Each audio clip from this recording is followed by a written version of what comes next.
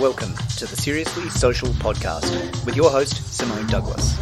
Today, Simone chats with Robert Di Pasquale.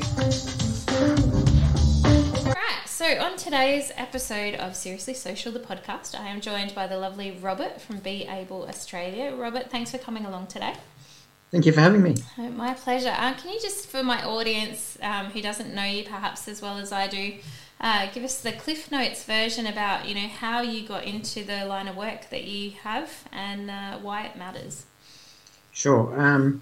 I became a support coordinator because I've have a disability and I've got lived experience, and I've been through the maze of the NDIS. I've seen the good providers and I've seen, some not so good providers, and I've had to navigate and actually try and educate myself about the NDIS, about what's in my plan and so forth, because no one would tell me, or no one has ever told me what was in my plan.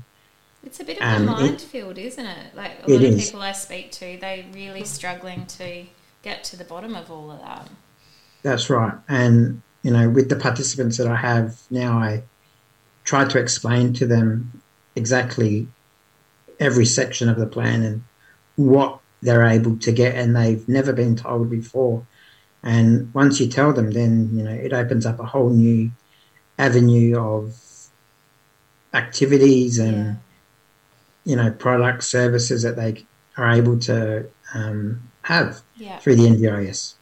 Well, and I think too, there are a lot more things available than perhaps, someone who isn't involved in the NDIS would understand. So it's not just, therapy support services or something. There's a host of different things. What is the whole purpose of the NDIS, at its core from an ethical, change the world kind of perspective?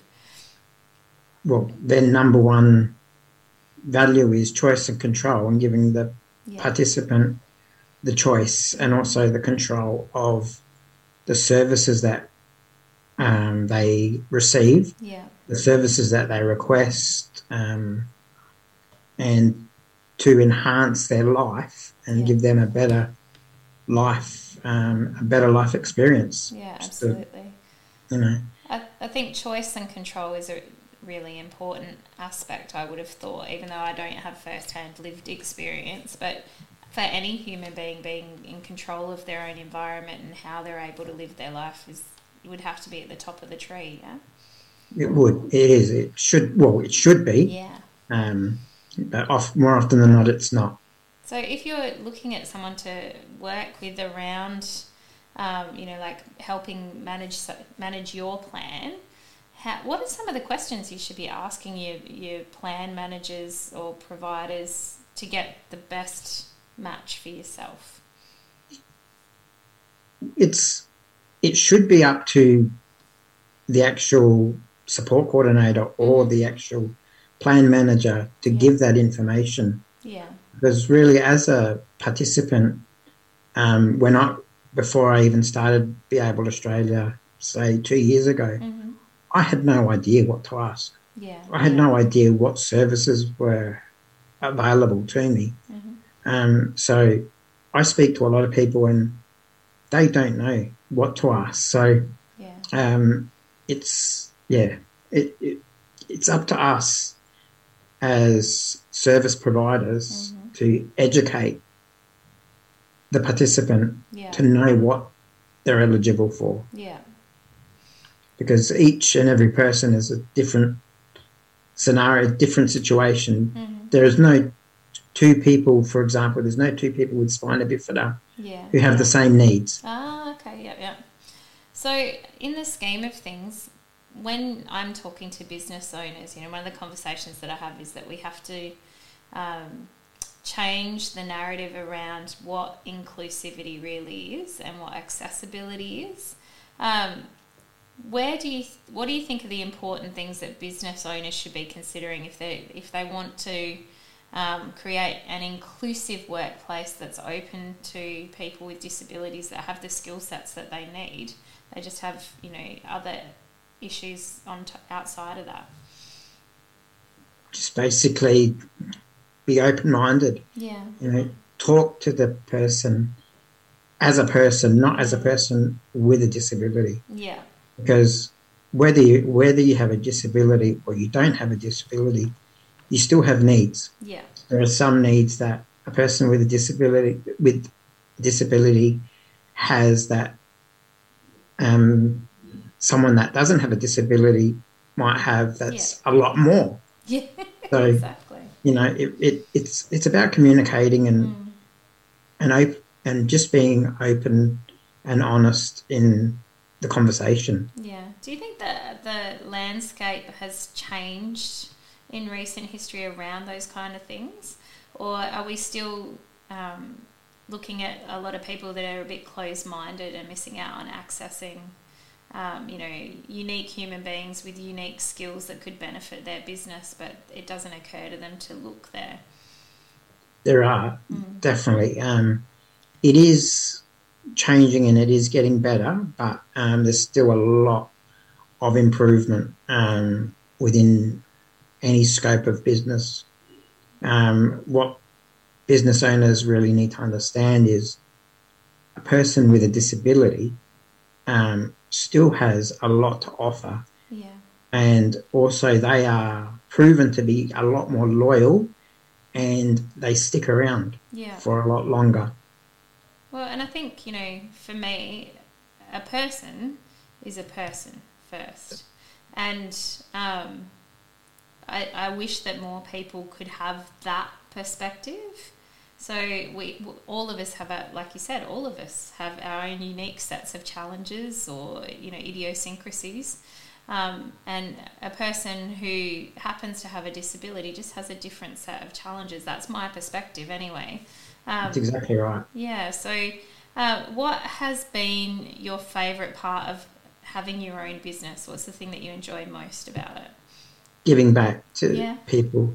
I've gone through the hard times with the NDIS and I know what it's like and I know how frustrating it is for participants. Yeah. So giving back to them and educating them is the best thing that I can do from a day-to-day basis. Absolutely. What's been the most difficult thing during the pandemic in the last year and a half or wherever we're up to now?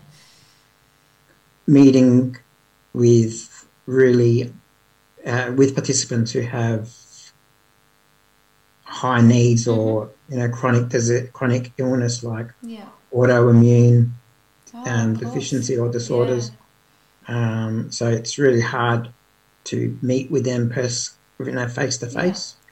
But I've educated them with Zoom that we can easily log on Zoom and have a virtual meeting, and they find it just as good. Has that been able to mitigate some of the isolation? Because I think, when you would normally have your providers and other people coming out to see you, and obviously if there's, an immediate medical need, that's still going to continue during a lockdown or something. But, I even know as, for myself, when I'm in lockdown, that felt sense of isolation and not being connected to the people that are part of my community. Has technology been able to offset some of that for people in the disability sector?